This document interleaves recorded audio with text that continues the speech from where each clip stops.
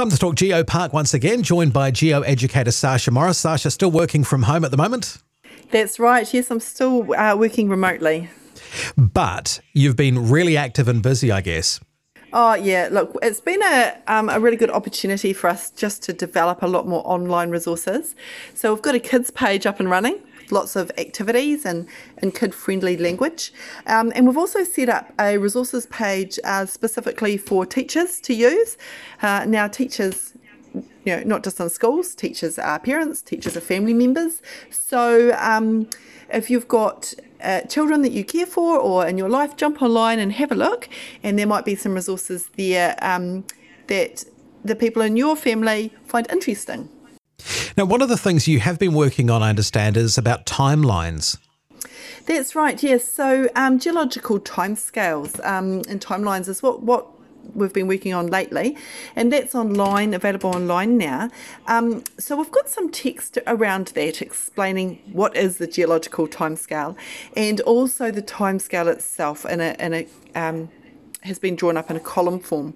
So just to run over it briefly, the geological timescale is massive. It's very difficult for us to get our minds around, millions of years. So what we've done is we've recreated one specifically for the Waitaki district that tells the story of Zealandia. So everything on this geological timescale to date relates back to things that we discuss in Kids Corner. So there's nothing in there that's going to throw you and think, oh, what's that? There's all things that you can cross-reference to Kids Corner. And it covers right from when New Zealand was part of Gondwana, basement rocks were being formed, through to the separation of Zealandia, and then what we see recorded here in the Waitaki district with the marine transgression, the volcanism, we've got glaciation, etc., etc. So it's not a thing to really get hung up on the actual numbers, but it's the order of things. What happened first? What happened next? Etc., etc. And it just puts things into context for people, and I think makes things a little bit more accessible and clearer for people. So we'd just really appreciate people's feedback as to what they think.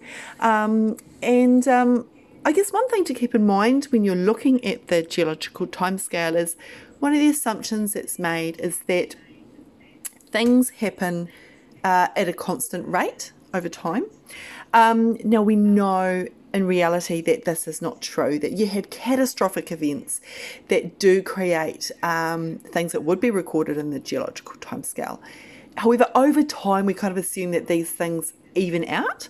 And so there's lots of factors that come into play when you read the geological timescale. So if you read the text, you'll see there is a margin of error that is built in there.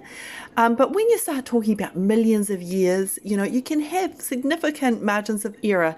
They can be, a million years here or there. So that's why geologists tend to talk about epochs or periods of time. So when you hear Oligocene, Eocene, Miocene, they're periods of time that span millions and millions of years. And that's what geologists tend to talk about, rather than specific dates.